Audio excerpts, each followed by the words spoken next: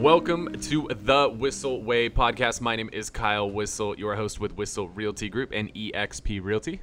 And I'm JC Agajanian, associate broker with the Whissel Group and eXp Realty. Cool. The goal of this show is to give you the tools, techniques, and tactics to go out and crush it in your business. The way that we like to do that is to answer the questions that you have for us. If you ever have a question you want to have answered on the show, you can always go to thewhisselway.com. You can ask us questions on there, join our email newsletter, our referral network, subscribe to the podcast, the YouTube channel, join our Facebook group. We share a lot of insider stuff in there.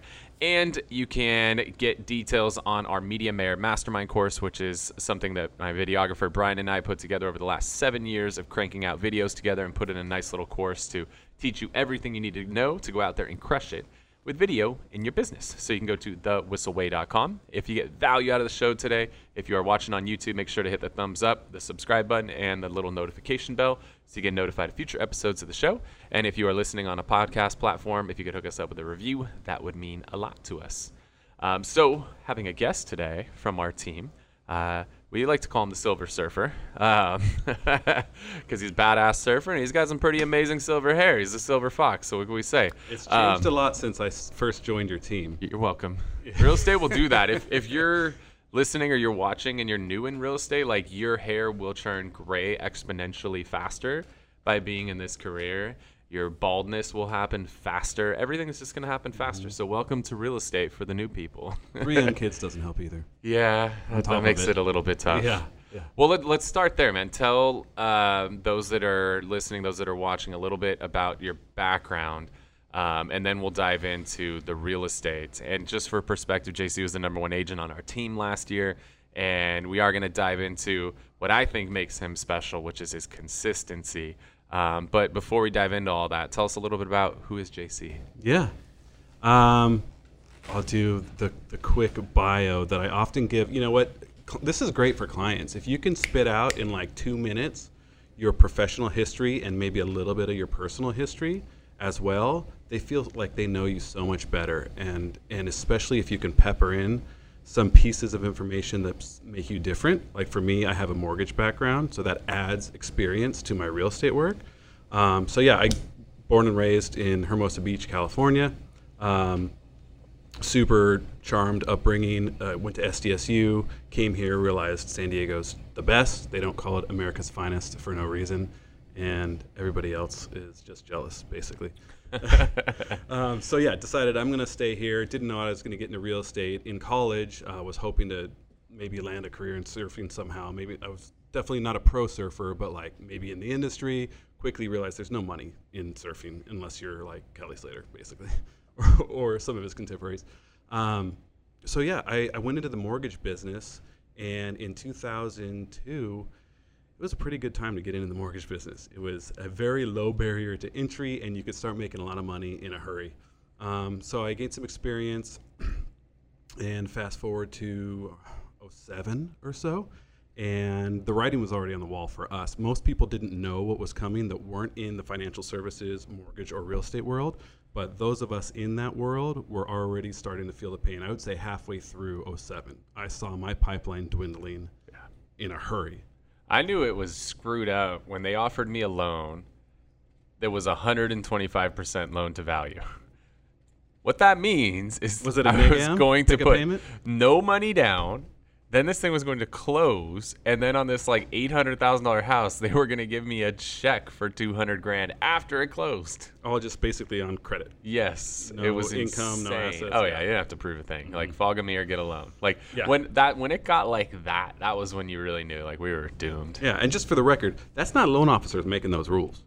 Like You're just playing within the rules. Right, yeah. So I had I had bought in a home a couple years prior, and I was like, oh no, well, am I going to be in one of these statistics? It's coming. So super fortunate to have a connection in the foreclosure business, and I was already licensed at the time. It was just one license. You were a licensed real estate salesperson, whether you're a mortgage broker or a realtor. Now there's an NMLS, which is a whole another thing. At the time, it was just one thing. So within the same brokerage, I could just change hats. Now I'm selling real estate instead of selling loans. And I got connected with the REO experience January of 2008. So I went from being worried about losing everything to getting my first asset assigned to me, and then from then on having some of the best years of my career. And I love to share this with my clients that it was great for me, sure, but what does that do for someone who I'm about to go to work for? Well, I actually didn't know much about the county at all because I drove from my little house in OB to my office and back, and I was doing loans. I wasn't out in the field learning every neighborhood in San Diego. Switch to REO sales, and the banks don't know anything about these houses. They don't know where you're at. They're not giving you a nice little region on the south or the west or the east. They're just giving you assignments randomly saying, hey, tell me if it's occupied or vacant. Do we have to kick somebody out? Do we need to break down the door and change the locks? They don't know anything. So basically, I learned the entire county, neighborhood-wise. I learned property management, which I didn't have before. They asked us to get all utilities turned on, schedule rekeys, any repairs, do it all, pay for it, and then seek reimbursement if it's big enough, right? That was like the job. Regardless of all that, it was a sweet gig, and I had accumulated all this experience. At the peak, I think doing 50 or so transactions a year with no assistant. It was like insane, but I didn't have to do the hardest part, which was to go out and earn every listing, right? Because I had that corporate account, right? So I did that, and then ironically, so similar to many years before, we came to, I think, 2014, and I had like one of the worst years of my life after having so many of the best. And I had already become independent. I'm a broker. I had my own shingle. I was working under my own license with my own company. And I said, you know what, that was such a bad year. I don't care what's going to happen. I'm not having another year like that. I knew Kyle from the industry. We had tried to work together. I don't know if we ever did a transaction or not, but we had talked, and I said, hey, I want to make a change. We had a coffee. And January of 2015, we signed the paperwork, and I've been working the Whissel way ever since, pretty much. But it's been great. I mean, my volume's been going up. I've really grown a ton. And last year was even better than my best REO year, which is, my real goal was to surpass 50 units organically as opposed to corporately, right? Like with having to go out and earn every listing. So I didn't do that yet, but my GCI did surpass my best year in REO. And this year, I think I'm just on the verge of matching last year already, and we're halfway through the year. So I am just... It's not bad. That doesn't suck. It's been great. Yeah. It's been a fun year, man. Mm-hmm. So the question I have, they didn't have surfing as a major when you were in college? No, but they did have recreation. That was a major? That was a major. Recreation? I had one rec class. So I didn't major in that. I was a marketing major in the business school. But I had one elective that was in the rec major. It was the title of the class, Challenges of Leisure. Wow. That was my... That was at San Diego State? Yep. Oh, yeah. Yep. That sounds... They like had what surf you'd class expect. for beginners, and I actually did that before I went to S2E095. I was in Monterey for a year. I had a surf class there, collected some units. But, yeah. Yeah, for those that are watching or listening out of California, this is real. Yeah. This really exists. You could have surf class in college and get units. And in high school, there was not only surf class, but a surf team. You could compete for your PE credits. For sure. I love that, man. So you make the transition out of the REO space. Again, if you're not familiar with REO, that stands for real estate owned, traditionally owned by a bank. So that was when the banks foreclosed on all the properties. They'd assign agents out. JC did a lot of that. We did a lot of that. That was how we got connected. And so then you've been on an adventure with Whissel because you came in on the team.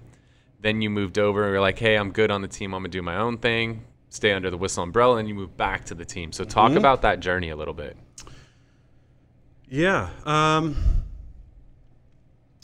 mean, as far as reasons why or kind of, I mean, it was cool to be part of the team. And it was, I mean, I remember when I first came on and it was January, right? Yeah. So it was goal setting time. And I was like, I had never said how many units I'm going to do this year before. Like that was new to me. And I remember Jess Macias being so kind, and she's like, come on over here. And we're like in small groups within the team. And she's like, you know, kind of coaching me through it.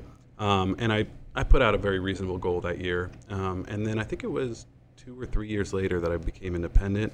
I was growing my own business. had an assistant finally after years of saying I was going to get an assistant, but I was sick of being the assistant. So got my first assistant, and then I think it was a hybrid of actually having a little bit of a dip in my production, plus some very big things that you were doing that were only offered to team members. Yeah. And so I was like, this is a great time. I'm going to jump back into the team. And, you know, there's expectations if you're going to be on the team as opposed to a more independent agent with the Whissel group. Yeah. And I was like, that was another one of the reasons why I went more independent. But going back to it, I was fine. I was like, let's do this. And so I don't know if you've talked a lot about ZO in the past on here. Anyways, that was one of the motivations. But so, I mean, you have a diverse background because you've been a broker owner, solo broker owner. I mean, you were the brokerage. Yeah.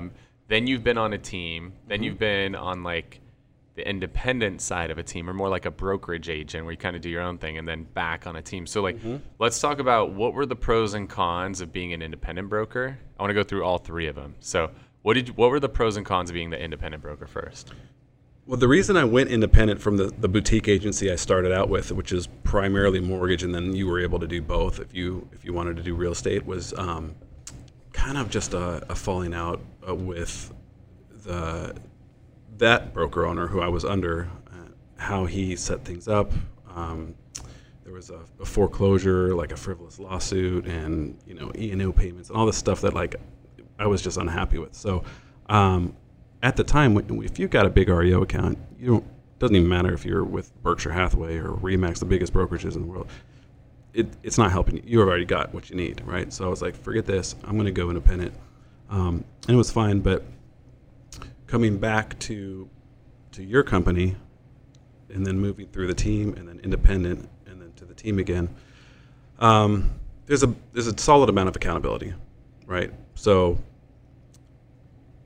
no matter how structured and committed you are, it's always helpful to have at least something there, even if you've figured out a lot on your own, because you can slip, you can get lazy, whatever the case may be. It's like a personal trainer at the gym. Like we all know how to go to a gym. We could download workouts on our phone and we could just go to the gym and just wing it and do what we want. But we all know if we have a personal trainer, we're willing to invest the money in that personal trainer, we're going to get better results.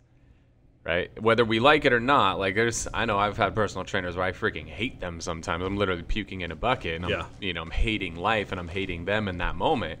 But at the same time, I know that that's making me grow. I like the analogy of the personal trainer and the coach, and I think the team is more of like going to a class session.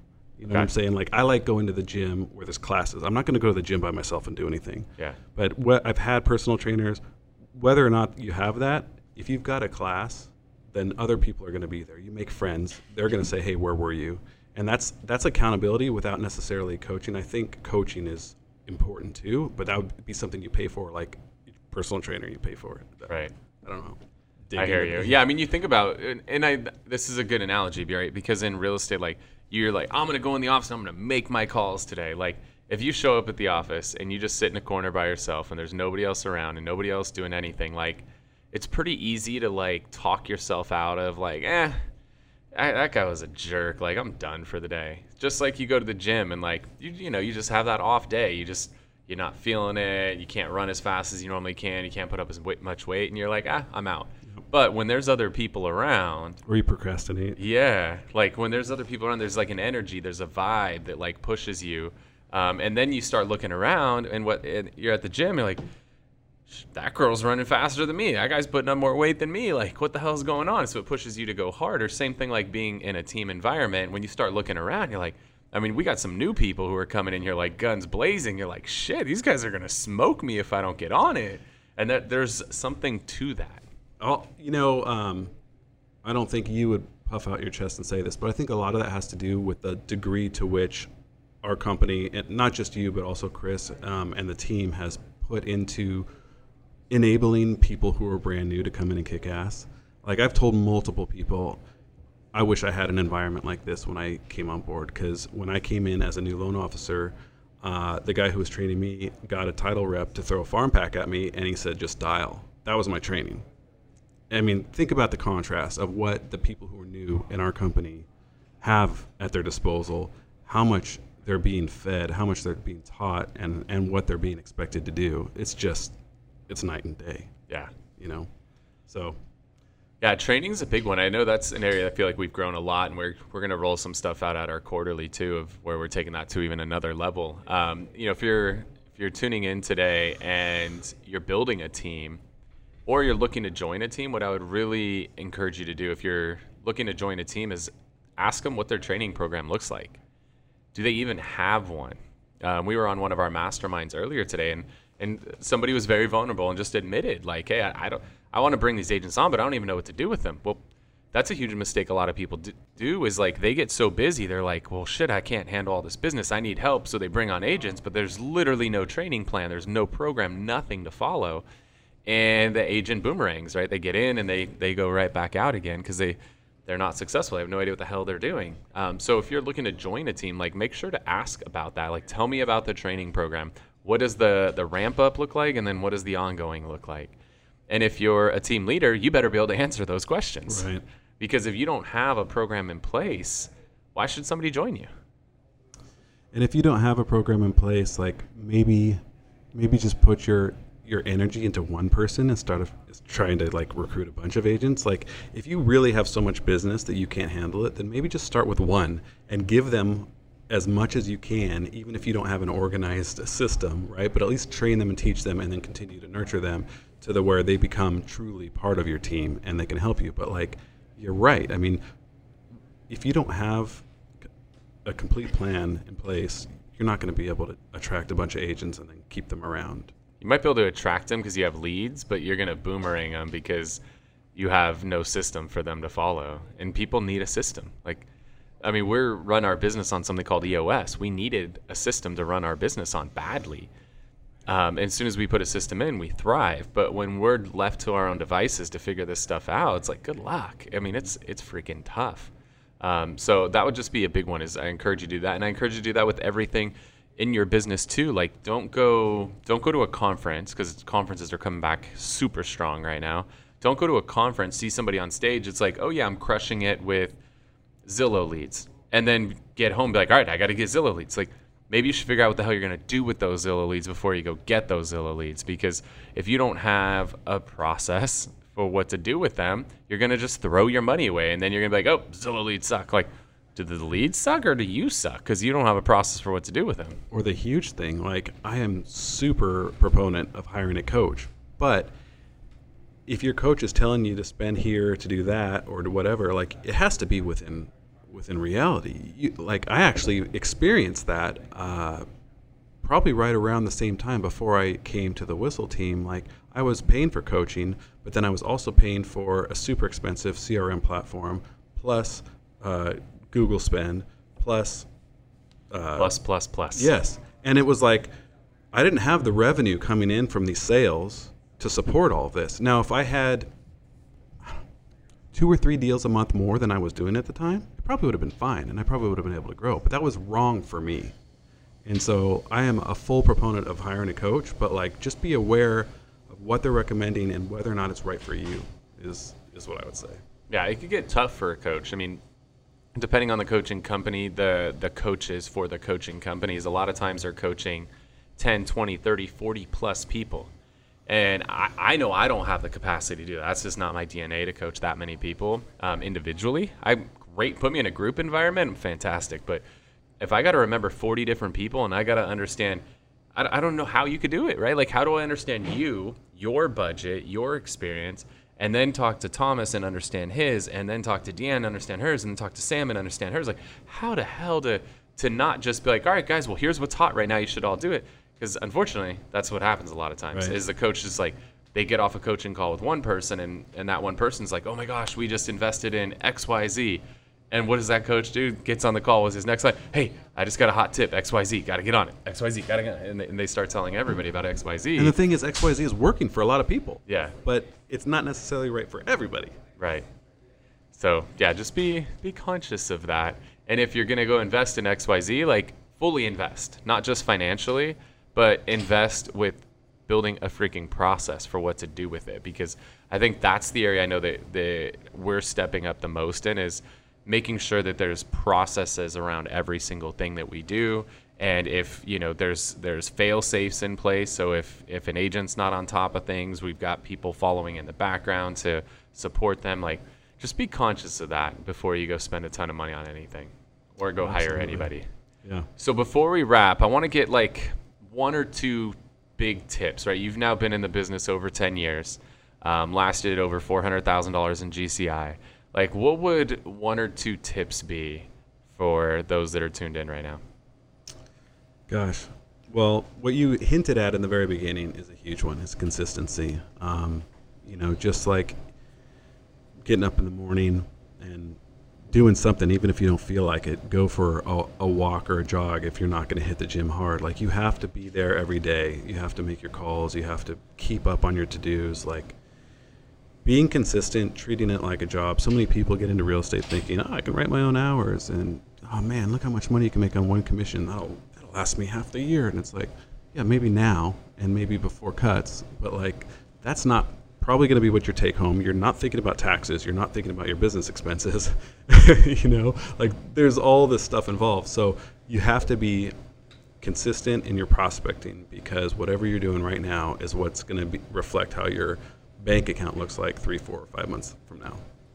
The length of this pipeline that we're in, I feel like, has grown longer and longer over the years. It takes so long from introduction to paycheck these days in this industry. And if you're not consistently filling one end of the pipe, you're not going to get anything out the other side.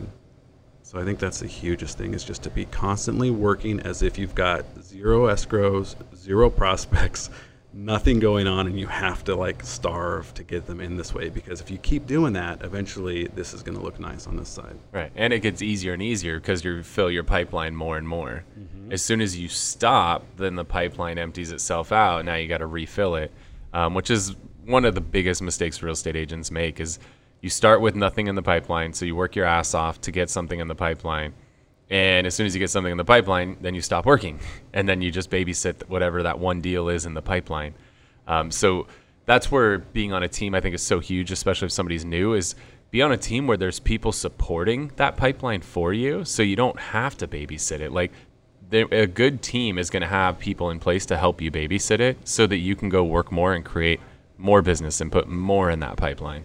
Yeah, absolutely. I mean, that's why we have transaction coordinators, right? And if you've gotten to the point, that's why you have an assistant to help you, is because people outside of this industry have no idea how much we're doing, right? So I'll sit down with sellers and I'll explain, like, all the stuff that we do, and I'm saying, I don't know how the onesie, twosie agents are running around with their chickens, like chickens with their head cut off, doing all the work and I explain all these different people are doing this work for us. Yeah, well, the simple answer is they're not. Yeah.